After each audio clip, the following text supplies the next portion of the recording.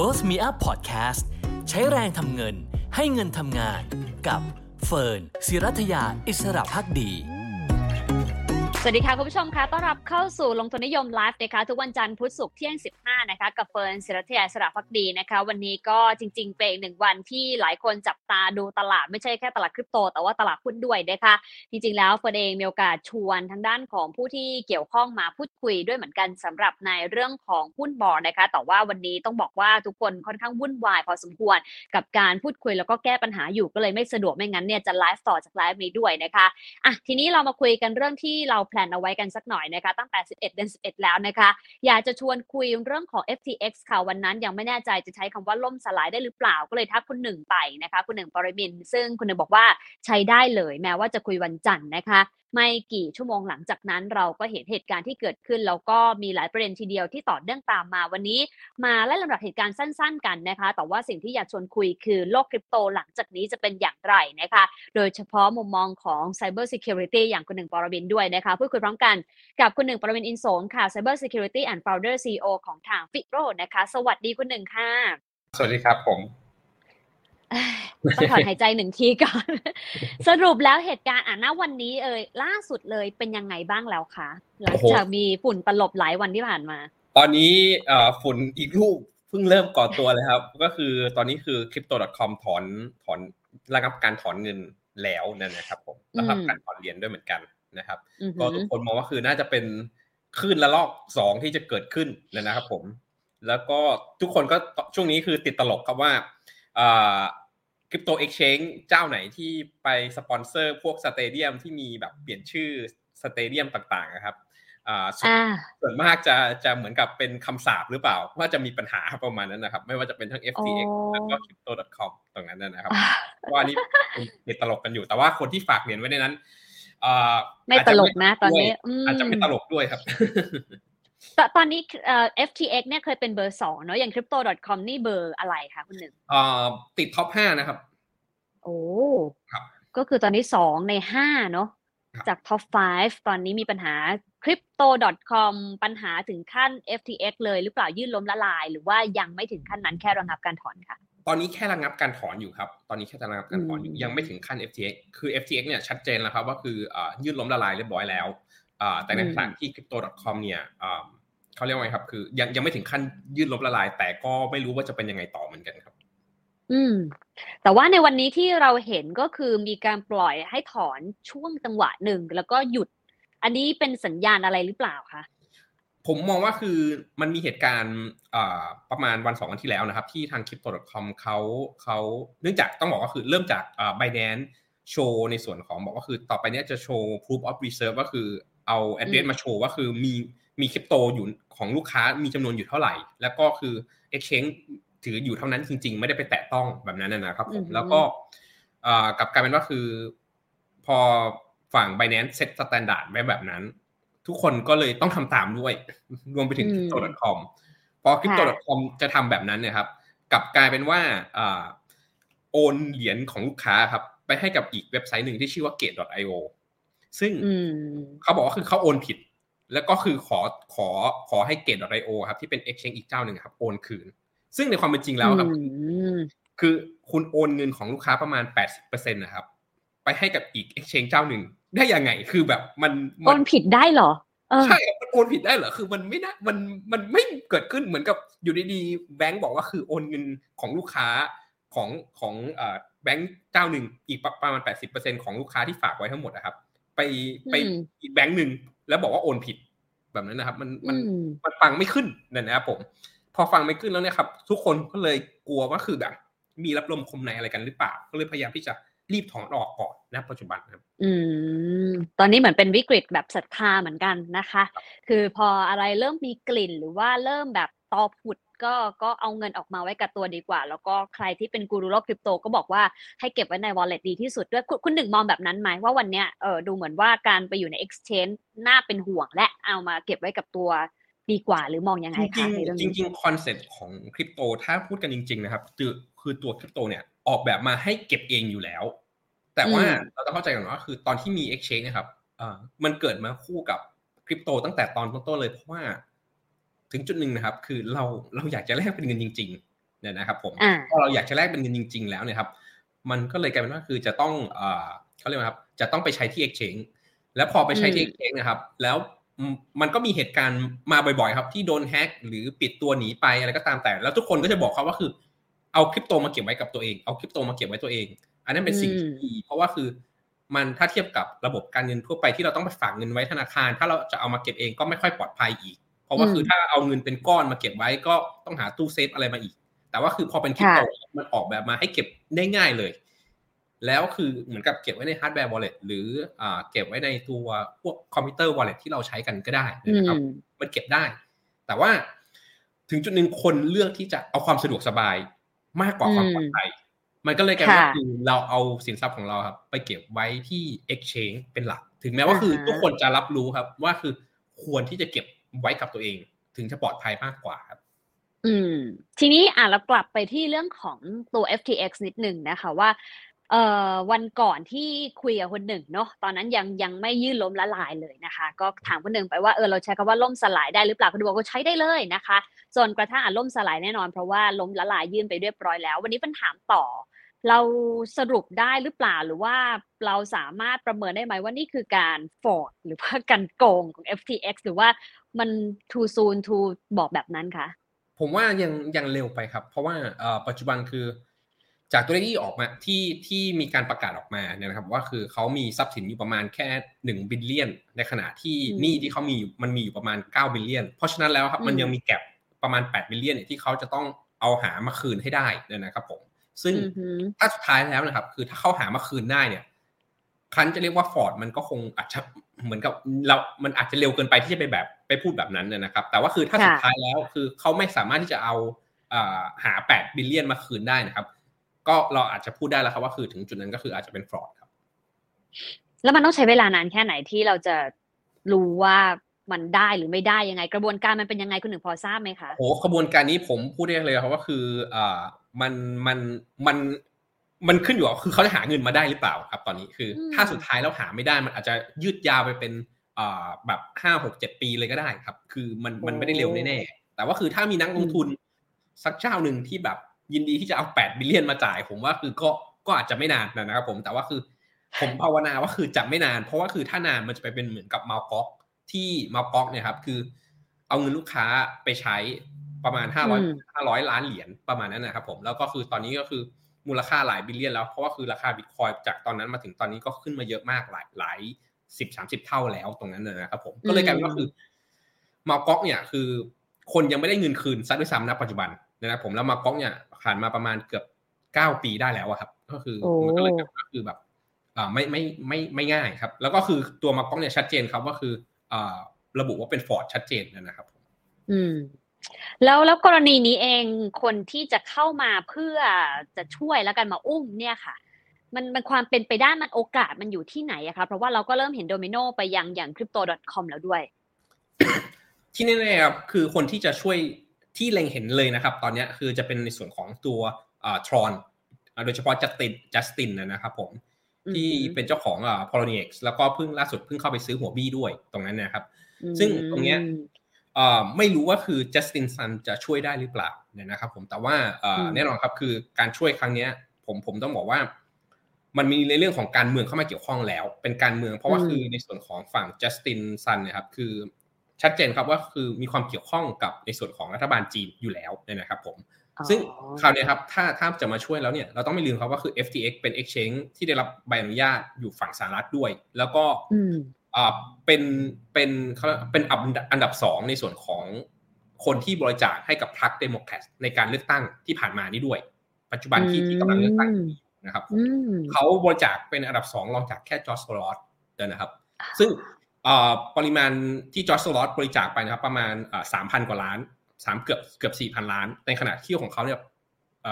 ผมพูดเป็นบาทนะครับก็คือบริจาคไปประมาณ1,000 กว่าล้านบาทนะครับผมซึ่งตรงนี้มันกลายเป็นว่ามันเป็นเรื่องของความสัมพันธ์ระหว่างประเทศด้วยครับว่าคือตอนนี้ทุกคนมองว่าฝั่งสหรัฐจะทำยังไงเพราะว่าถ้าไม่ทำอะไรเลยก็กลับกลายเป็นว่าคือหรือเขาบริจาคให้คุณเขาเลยได้รับความคุ้มครองหรือเปล่าแต่ว่าคือถ้าฝั่งจัสตินจะมาช่วยนะครับก็จะมองว่าคือหรือมีแล้ว FTX มีความสัมพันธ์กับในส่วนของฝั่ง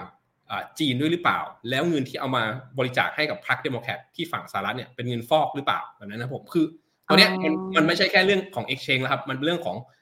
รับความสัมพันธ์ระหว่างประเทศไปเรียบร้อยแล้วนะครับปัจจุบัน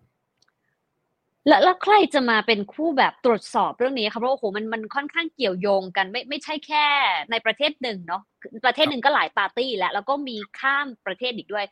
ใครจะเป็นเจ้าภาพในเรื่องนี้คะคุณหนึ่งณปัจจุบันยังไม่มีครับยังไม่มีครับผมคือแน่นอนครับคือฝั่งจีนคงฝั่งพรรคคอมมิวนิสต์ของจีนคงไม่ยุ่งอยู่แล้วเพราะว่าคือเขาประกาศแบนคริปโตอย่างชัดเจนอยู่แล้วเนี่ยนะครับผมแต่ว่าคือฝั่งเดโมแครตพรรคที่อยู่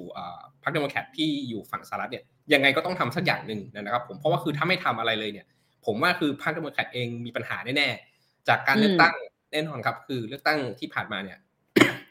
เฉือนชนะไปนิดเดียวนะครับผมในฝั่งของสวแต่ว่าคือฝั่งของ House Representative เนี่ยก็แพ้ไปแล้วนะครับผมคือด้วยจำนวนตัวเลขเพราะฉะนั้นคือผมมองว่าคือเขาปล่อยไว้ไม่ได้ครับเขาต้องทำอะไรสักอย่างนึงแน่ๆจากเคสนี้ครับทีนี้ย้อนกลับไปนิดนึงว่าแล้วจริงๆคุณหนึ่งก็เป็นคนหนึ่งที่บอกว่าแซมเขาพลาดตรงไหนเนาะเล่าให้ฟังหน่อยสิคะว่าทำไมเราถึงค่อนข้างเชื่อในแซมเนาะแล้วก็เรามองเกมนี้ยังไงว่าตกลงซีซี่ตั้งใจหรือเปล่าหรือว่าเฮ้ยมันเกิดอะไรขึ้นบ้างเนี่ยค่ะก็จริงๆคือเราต้องย้อนกลับไปดูประวัติของแซมก่อนนะครับคือพ่อแม่เขาเนี่ยคือเป็นศาสตราจารย์เหมือนเป็นอาจารย์สอนอยู่ที่มหาลัยอยู่แล้วเป็นศาสตราจารย์สอนทางด้านกฎหมายทั้งคู่นะครับผมแล้วก็สอนทางด้านเกี่ยวกับพวกกฎหมายภาษีนะครับผมซึ่งคราวนี้พอเป็นศาสตราจารย์สอนอยู่เนี่ยคราวนี้เนี่ยฝั่งเขาเนี่ยก็เรียนจบจาก MIT มาเนี่ยนะครับผมก็เรียนเกี่ยวกับพวกฟิสิกส์แล้วก็มาทำบริษัทเกี่ยวกับพวกควอนเทรดดิ้งก็คือการพวกเหมือนกับว่าคือเวลาที่เราเทรดหุ้นแต่ว่าคือแทนที่จะใช้คนเทรดนะครับก็คือเขียนโปรแกรมเทรดแทนนะครับผมซึ่งตรงเนี้ยคนที่จะมาเขียนโปรแกรมหรือเขียนพวกอัลกอริทึมในการเทรดหุ้นแบบนี้ครับผมที่ใช้คอมแทนเนี่ยมันต้องมีความรู้ความสามารถระดับหนึ่งนะครับผมในเชิงของคณิตศาสตร์ในเรื่องของการเทรดหุ้นด้วยนะครับซึ่งคราวนี้มันก็เลยกลายเป็นว่าคือด้วยประวัติของแซมแล้วเนี่ยคือมันไม่น่าจะไม่รู้เรื่องคณิตศาสตร์ไม่รู้เรื่องของการเทรดตรงนั้นนะครับผมเพราะว่าคือพอจบออกมาก็ทำงานทางด้านเทรดโดยเฉพาะเลยนะครับแล้วก็พอไปดูประวัติของคู่หูเขาที่ชื่อว่าแคโรลีนนะครับก็คือเป็น CEO ของฝั่ง Alameda Research ที่เป็นบริษัทลูกของ FTX อีกทีนึงเนี่ยตอนนั้นก็คือจบมาจาก MIT ด้วยเหมือนกันแล้วพ่อของเขาเนี่ยพ่อของแคโรลีนเนี่ยก็เป็นศาสตราจารย์ทางด้านเศรษฐศาสตร์ที่ MIT ด้วยมันก็เลยกลายเป็นว่าคือด้วยโปรไฟล์แล้วครับแบ็คกราวด์เนี่ยไม่น่าพลาดเนาะใช่ไม่น่าพลาดเลยครับคือมันไม่น่าที่จะพลาดขนาดนี้นะผมแต่ผมก็เลยมองว่าคือเคสตรงเนี้ยมันไม่ใช่เรื่องของความไม่รู้แต่มันน่าจะเป็นเรื่องของความโลภมากกว่านะครับแล้วหลังจากนี้ล่ะคะจริงๆเล่าให้คุณผู้ชมฟังเนาะที่เราคุยกันหลังใหม่อ่ะเป็นโจทย์แรกที่เฟิร์นตั้งกับคุณหนึ่งบอกว่าเฮ้ยคุณหนึ่งเราสามารถใช้คำว่าหรือจะถึงทางตันคริปโตคุณหนึ่งพูดเลยว่าไม่ผมไม่คิดว่ามันเป็นทางตันแม้ว่ามันจะมีไม่ว่าจะเป็นCelsius Three Arrow FTX หรือว่าสูตร crypto.com เองคุณหนึ่งบอกว่ามันไม่ใช่ทางตันเล่าให้ฟังหน่อยว่าทำไมเรามั่นใจแล้วก็อะไรเป็นตัวพลิกเกมนี้ให้มันไปต่อได้ในรูปแบบไหนบ้างคะผมต้องบอกว่าคือผมอยู่ในโลกคริปโตมาตั้งแต่ปี2013นะครับผมเห็นมาหลายรอบมากแล้วในส่วนของการเทรดที่มีปัญหาหรือสตาร์ทอัพหรือบริษัทที่ทำเกี่ยวกับพวกคริปโตเนี่ยครับแล้วมีปัญหาเนี่ยแล้วก็ต้องเจ๊งไปนะครับแต่คือสุดท้ายแล้วครับคือคริปโตหรือบางคนจะแยกระหว่างคริปโตกับบิตคอยน์อะไรก็ตามแต่ ผมพูด in general ว่าเป็นคริปโตแล้วกันนะครับก็คือแต่ว่าคุณหนึ่งแยกหรือไม่แยกส่วนตัวเนี่ยบิตคอยน์คือคริปโตไหมคือผมยังไม่อยากเข้าไปประเด็นนั้นแล้วกันนะครับมันโอเคเดี๋ยวค่อยว่ากันครับแต่ว่าคือของพูด in general แล้วกันนะครับว่าคือคริปโตมันไม่ตายจากไปไหนแน่นอนนะครับผมมันจะกลับมาแต่ว่าคือทุกครั้งที่เป็นขาลงนะครับเขาตลาดคริปโตมันจะมีลักษณะอย่างนึงก็คือทำให้ทุกคนถอดใจไปก่อนซึ่งณปัจจุบันเนี่ยครับคือเรายังไม่ถึงจุดนั้นคนในตลาดคริปโตยังไม่ถึงหรอคะยังครับยังคือเหมือนกับคือผมเห็นภาพครับ2รอบที่ผมผ่านมาเนี่ยคือจากรอบแรกนะครับคือมันประมาณ $1,300 US ณช่วงนั้นราคา Bitcoin นะครับผมแล้วก็มันลงไปอยู่ที่ประมาณ180เพ ราะฉะนั้นแล้วคือถ้าเราดูแก็ปนะครับมันอยู่ประมาณ 8-90% ของราคาสูงสุดนะครับผมซึ่งคราวเนี้ยพอมารอบที่2เนี่ยคือราคามันขึ้นไปประมาณ 20,000 แล้วก็ลงมาที่ 3,000 ช่วงนั้นก็ประมาณ80-90% ด้วยเหมือนกันเพราะฉะนั้นแล้วเนี่ยครับเรากำลังพูดถึงว่าคือตอนเนี้ย Bitcoin เคยขึ้นไปที่ 69,000 เพราะฉะนั้นคือถ้ามันจะลงมา 10,000 หรือต่ำกว่านั้นมันก็อยู่ประมาณ 90% นะครับผมซึ่งตรงเนี้ยผมกำลังพูดถึงว่าคือณปัจจุบันมันอยู่ที่ประมาณ 15,000 เนี่ยมันยังไม่สุดครับคือคนทุกคนยังมีความหวังอยู่และคืออันนั้นเป็นสิ่งที่ตลาดคริปโตเขาไม่ต้องการครับคือเขาต้องการให้เรารู้สึกพอพูดถึงคริปโตเมื่อไหร่หรือ Bitcoin เมื่อไหร่นะครับจะทุกคนจะขยาดคนทั่วไปจะต้องขยาดแล้วก็แม้กระทั่งคนในวงการเองก็จะขยาดด้วยนะครับผมคืออันนั้นคือสิ่งที่ผมเจอมาแล้วก็มันจะถึงจุดนั้นนะครับมันก็จะมีคนออกไปเหมือนก็คือไม่ขยาดกับคริปโตแล้วพอพูดถึงคำนี้แล้วคือแบบรู้สึกไม่ดีขึ้นมาทันทีนะครับผมแล้วก็ถึงจุดนั้นนะครับพอถึงจุดนั้นแล้วทุกคนเป็นแบบนั้นแล้วครับคริปโตค่อยกลับมาอีกรอบนึงครับความเสียหายรอบนี้จริงๆมันเนาะเขาเรียกอะไรอ่ะโดยเปรียบเทียบนะคะกับรอบก่อนๆคุณหนึ่งว่ามันมากกว่าแค่ไหนหรือมันต่างไปยังไงในแง่ของพฤติกรรมที่เกิดขึ้นเพราะว่าต้องยอมรับว่าคุณหนึ่งบอกว่าก็เคยเห็นแหลกกระดานที่มันล้มไปหรืออะไรก็ตามแต่ว่าไซซิ่งหรือว่าคนที่เข้าไปมีส่วนหรือตัวโวลุ่มมันอาจจะไม่ได้มากขนาดนี้เรามองประเด็นนี้ยังไงคะผมมองในเรื่องแรกคือไซซิ่งใหญ่กว่าเดิมแน่นอนครับเพราะว่าคือราคาของคริปโตโดยรวมทั้งหมดมันใหญ่ขึ้นนะครับผมแล้วก็คือเรื่องที่2นะครับคือการแมคคานิซึมในการที่จะโกงหรือการที่จะเขาเรียกครับทำให้มันมีปัญหาเนี่ยมันซับซ้อนมากขึ้นกว่าเดิมนะครับผมเหมือนกับพอทุกคนเรียนรู้มาแล้วจาก10 ปีที่แล้วว่ามันมีพัฒนาการมาอะไรมาเรื่อยๆแล้วคือมีภูมิต้านทานแล้วครับเพราะฉะนั้นคือเรากำลังเจอโลกใหม่ที่เราจะต้องรับรู้แล้วก็มีภูมิต้านทานปีและผมมั่นใจครับว่าคือในรอบถัดไปที่มันจะเป็นแบบเนี้ยมันก็จะยิ่งซับซ้อนขึ้นไปอีกครับก็คือเหมือนกับทุกครั้งที่เราเรียนรู้แล้วเนี่ยครับมันจะไม่ใช่เหมือนก็คือมันจะเป็นแพทเทิร์นเดิมเพราะว่าคือถ้าเป็นแพทเทิร์นเดิมๆอีกนะครับเราก็จะจับได้แล้วว่าคือไอเนี้ยไม่ใช่ไอเนี้ยโกงแน่นอนนั่นอย่างเงี้ยครับเราต้องเลเวลอัพเนาะคือเราต้องอัพเวลตัวเองขึ้นมาต่อกรกับความยากของมันด้วยทีนี้เราจะผ่านเรื่องนี้ไปได้ยังไงมีคนถามมาเราจะผ่านวิกฤตนี้ไปได้ยังไงคะพี่นึงผมพูดมาตลอดนะครับว่ามันตอนนี้มันยังไม่จบนะครับผมแล้วก็คือเรายังไม่รู้ว่าคือเจ้าไหนจะไปบ้างนะครับผม FTX เป็นแค่อันแรกทุกคนอาจจะบอกว่าคือLuna ไปแล้ว Three Arrow ไปแล้วFTX ก็จะไปแต่เรากำลังพูดถึงว่าคือ FTX ไปลงทุนในบริษัทที่เป็นสตาร์ทอัพเกี่ยวกับคริปโตนะครับเป็นหลายร้อยบริษัทนะครับผมหลายร้อยบริษัทเลยเพราะฉะนั้นแล้วนะครับบริษัทเหล่านี้ยังไงได้รับผลกระทบจาก FTX แน่ๆเขาเรียกว่าคือเป็น second order ก็คือมองว่าคือ FTX เป็นออเดอร์แรกนะครับเป็นออเดอร์สูงสุดเลยแล้วก็หลังจากนั้นเนี่ยคนที่ได้รับผลกระทบก็คือ second order เนี่ยก็คือบริษัทที่เกี่ยวข้องกับ FTX โดยตรงอีกทีนึงซึ่งตรงเนี้ยเรากำลังพูดถึงว่าคือมีเป็น100บริษัทครับหรืออาจจะถึง500บริษัทด้วยซ้ำที่จะได้รับผลกระทบเพราะฉะนั้นคือผมว่าคือวิกฤตนี้ยังไม่เสร็จครับยังไม่จบยังไม่จบครับคือแค่เริ่มครับตอนนี้แค่เริ่มเฉยๆครับเพราะฉะนั้นอย่าพุ่งพูดว่าจะผ่านไปได้ยังไงเอาให้ว่าเมื่อไหร่มันจะสุดเนี่ยยังบอกไม่ได้เลยนะคะแต่ว่าถ้าคุณหนึ่งตีกลมๆก็คือก็ต้องดูราคา Bitcoin ใช่ไหมถ้ามันลงมา 8-90% นั่นถือว่าถอดใจทุกคนและแม้แต่คนที่เชื่อมั่นก็ตามใช่ครับผม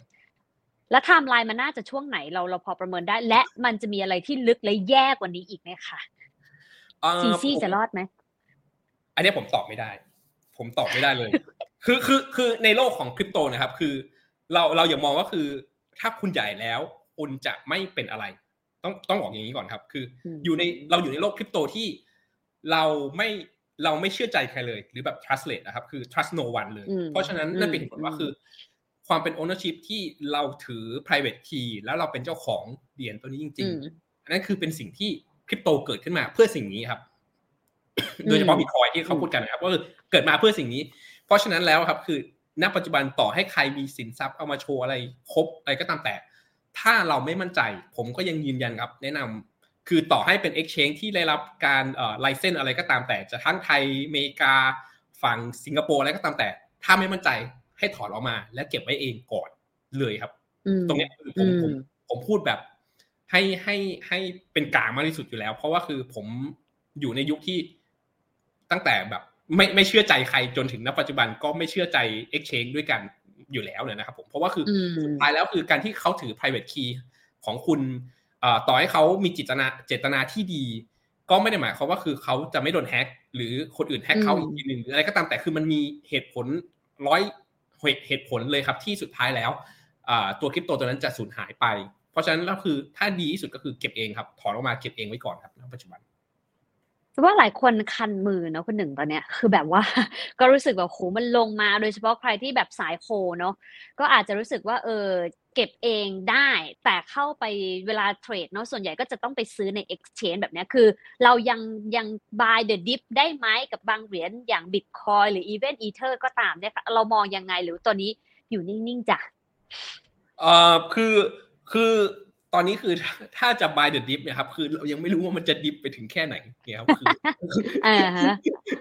คือถ้าเราจะถัวเฉลี่ยก็อาจจะเป็นอีกวิธีกลยุทธ์นึงที่สามารถที่จะทำได้นะครับผมแต่ว่าคือถ้าจะแบบเข้าไปตอนนี้ผมแนะนำว่าคืออาจจะยังอย่าพึ่งนะผมเพราะว่าคือเรายังไม่รู้ว่าดิฟมันอยู่ตรงไหนมันอาจจะดิฟไปเยอะมากกว่านี้ก็ได้แล้วคือถ้าช้อนเราไม่หนาพออาจจะโดนเป็นมีดแทนได้อย่าไปรับมีดเลยเนาะในช่วงเวลานี้ทีนี้งั้นแปลว่าโลกคริปโตที่ยังไม่ถึงกับทางตันเพียงแต่รอจังหวะแปลว่าตอนนี้เป็นช่วงเก็บกวาดหรือเปล่าก็คือใครไม่ใช่ตัวจริงใครที่อาจจะมีช่องโหว่ก็จะถูกจัดการไปดังนั้นคนที่อยู่รอดในยุคนับจากนี้ก็จะแข็งแกร่งขึ้นคุณหนึ่งมองแบบนั้นใช่ไหมคะตลาดคริปโตมันเป็นแบบนั้นอยู่แล้วครับคือเป็นแบบนั้นเสมอมาอยู่แล้วเนี่ยนะครับผมแต่ว่ามันไม่ได้รับประกันให้ว่าจะเป็นอย่างนั้นนะครับผมให้เห็นภาพนี้ครับว่าคือผมให้เห็นภาพเคสที่ชัดเจนที่สุดนะครับ Coinbase กับ Kraken 2เจ้าเนี่ยครับอยู่มาตั้งนานมากๆแล้วตั้งแต่สมัย2011-2012สมัยเมาก๊อกเลยครับแล้วก็คือผ่านร้อนผ่านหนาวมาเรื่อยๆแล้วก็คือไม่เคยโดนแฮกไม่เคยเอาสินทรัพย์ลูกค้าไปทำอย่างนั้นอย่างนี้นะครับผมสุดท้ายณปัจจุบันเนี่ยคือเขาก็เป็นอันดับ3อันดับ4อะไรก็ตามแต่ของ Kraken อาจจะเป็นอันดับ4หรือ Coinbase อาจจะเป็นอันดับ3อะไรก็ตามแต่ณปัจจุบันน่าจะเป็นอันดับ2แล้วนะครับผมก็คือเขาอยู่มานานแล้วก็คือเขาก็พัฒนาตัวเองขึ้นเรื่อยๆแต่ในขณะเดียวกันครับผมเห็นภาพอย่างเช่นหัวบี้หรือ Polynex แบบนี้ครับผมตอนนั้นก็คืออยู่ณช่วงเวลาประมาณเขาเรียกครับอยู่มาสักระยะหนึ่งด้วยเหมือนกันเพียงแต่ว่าคือพอมาถึงจุดหนึ่งนะครับที่เขาจะต้องสเกลบริษัทขึ้นเขาสเกลสู้พวก Binance สู้ Coinbase ไม่ได้มันก็เลยกลับกลายว่าพอเขาสู้ไม่ได้ครับมันก็จะกลายเป็นว่าคือต่อให้บริษัทเขายังอยู่แต่เขาเรียกว่าครับคือบริษัทเขาก็จะเป็นอันดับที่รองลงมาถ้าเปรียบเทียบกับในส่วนของตัว Coinbase แล้วก็ Kraken แบบนั้นนะครับผมเพราะฉะนั้นคือแต่แน่นอนครับคือเขาจะมีเขาเรียกครับเขามีบทเรียนมามากขึ้นแต่ไม่ได้หมายความว่าคือเขาจะโตขึ้นอันนั้นต้องแยกกันก่อนนะครับผมซึ่งความใหญ่ความไซส์เนี่ยของโลกคริปโตเนี่ยมันsignificant แค่ไหนในมุมของคุณหนึ่งผมมองว่าคือปัจจุบันยังเล็กอยู่นะครับคือยังเล็กอยู่ในลักษณะที่เหมือนกับว่าถ้าเปรียบเทียบทั้งตลาดล่ะคะใช่ครับทั้งตลาดยังเล็กอยู่ครับไปได้อีกมีคนถามไม่แน่ใจอยากให้คุณหนึ่งไม่แน่ใจสะดวกตอบหรือเปล่าว่าสตางค์โปรกระทบไหมในฐานะ exchange ด้วยเหมือนกันเราเห็น transaction อะไรที่เปลี่ยนไปหลังจากกรณี FTX บ้างคะคือปัจจุบันในส่วนของตัวสตางค์โปรถามว่าได้รับผลกระทบไหมคือผมต้องบอกว่าสตางค์โปรเนี่ยครับคืออยู่ใต้กลต.ประเทศไทยเนี่ยนะครับผมแล้วกลต.ประเทศไทยเนี่ยก็คือว่า1ออกกฎชัดเจนเลยครับก็คือห้ามยุ่งกับสินทรัพย์ของลูกค้าณปัจจุบันคือแม้แต่จะทำ staking พวกผมยังไม่มั่นใจเลยครับว่าคือทำได้หรือเปล่าผมต้องบอกอย่างนี้ก่อนเพราะคือถ้าอะไรไม่มั่นใจเนี่ยครับคือทางที่ดีคืออย่าเพิ่งทำนะครับผมเพราะว่าคือต้องถามกลต.ประเทศไทยก่อนแล้วก็คือขอให้ได้รับอนุญาตเป็นจดหมายลายลักษณ์อักษรมาก่อนว่าทำได้จะทำนะครับผมเพราะฉะนั้นคือ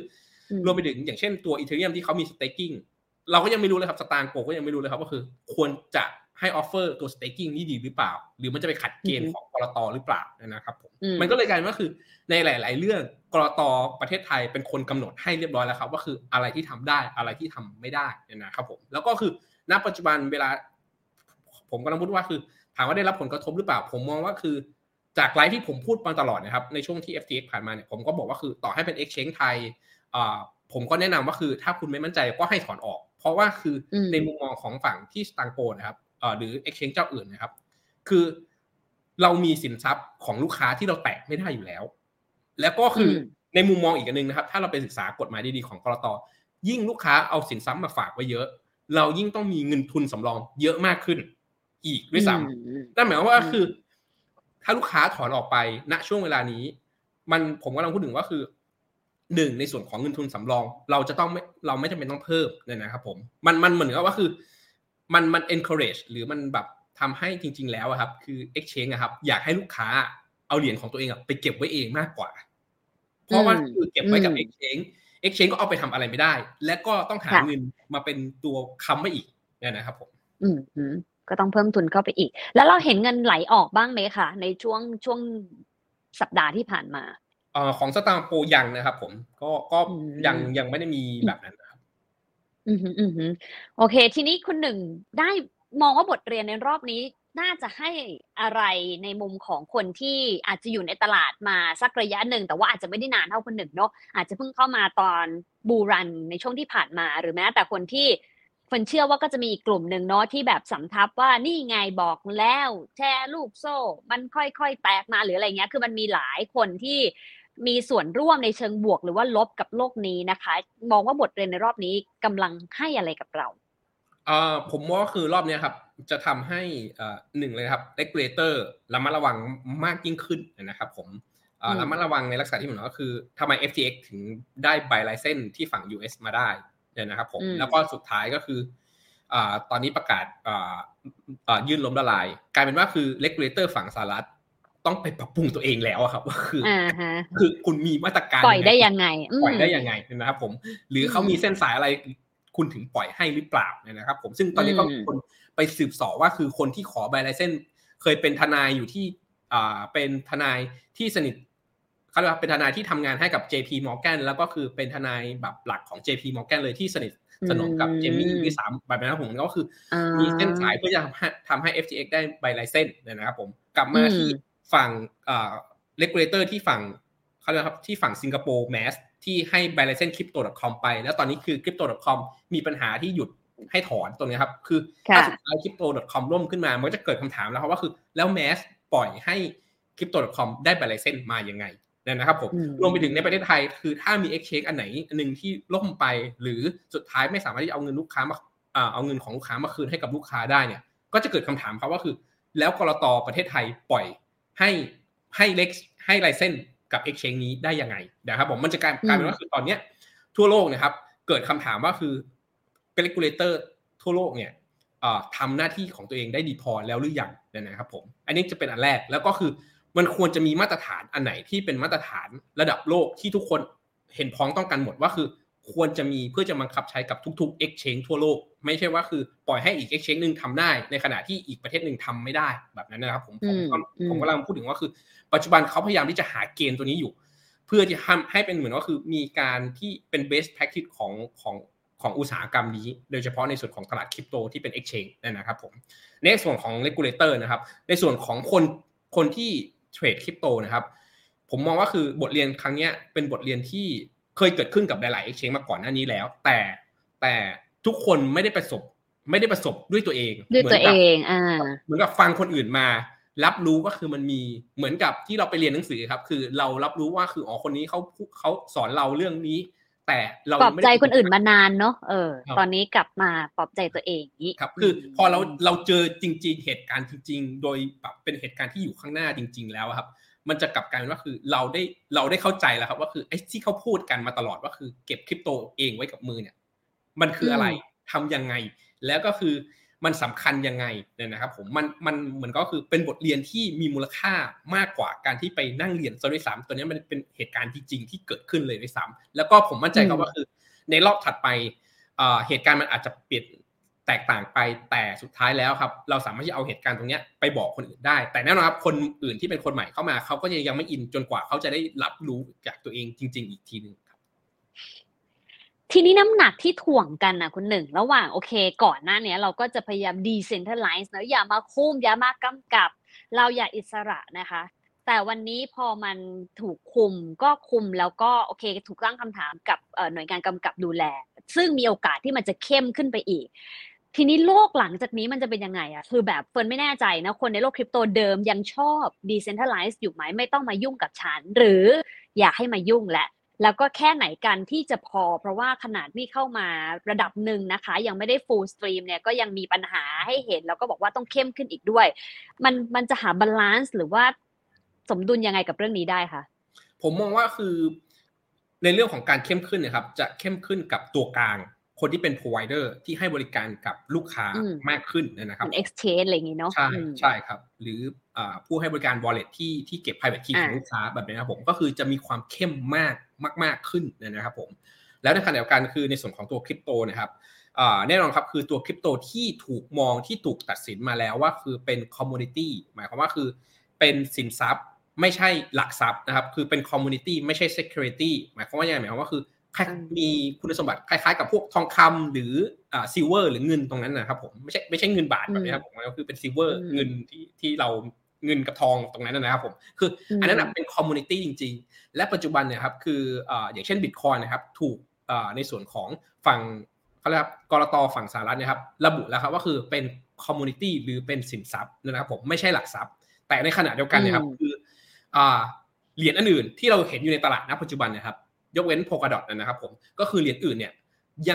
ยังไม่มีการประกาศหรือพูดออกมาอย่างชัดเจนว่าคือเป็นสินทรัพย์นะครับผมเพราะฉะนั้นคือยังมีความเสี่ยงว่าสุดท้ายแล้วนะครับพอเกิดเรื่องตรงนี้ขึ้นกับกลายเป็นว่าคือจะทำให้กลต.ฝั่งสหรัฐเนี่ยมีอำนาจชอบธรรมที่จะบอกว่าคือเหรียญพวกนี้เป็นหลักทรัพย์หรือเปล่าหรือเป็น security หรือเปล่าแล้วพอถ้าเป็นหลักทรัพย์ขึ้นมาเมื่อไหร่นะครับมันจะกลับกลายว่าคือจะได้รับผลกระทบต่อกระดานเทรดคริปโตอีกรอบนึงเพราะว่ากระดานเทรดคริปโตไม่สามารถที่จะlist เหรียญที่เป็นหลักทรัพย์ได้นะครับผมมันจะกลับกลายเป็นว่าคือตรงนี้ผมมองว่าคือเป็นจุดที่จะทำให้กลต.ของแต่ละประเทศนะครับมีอำนาจชอบธรรมมากขึ้นว่าเหรียญไหนที่เป็นหลักทรัพย์เหรียญไหนที่เป็นสินทรัพย์เนี่ยนะครับผมซึ่งมันอาจจะถูกครอบด้วยอีกเกณฑ์หนึ่งถ้าเป็น security ถูกไหมคะถ้าเป็นหลักทรัพย์คือมันจะด้วยเกณฑ์คือเกณฑ์เหมือนตลาดหุ้นเลยครับคราวนี้เหมือนหุ้นเลยซึ่งอันนี้เดี๋ยวเราก็ต้องตามต่อถูกไหมคะมันยังไม่ได้ข้อสรุปเนาะใช่ครับแต่ในมันทำให้เราเห็นไหมคะว่าการตรวจสอบของโลกคริปโตเนี่ยมันค่อนข้างโปร่งใสหรือ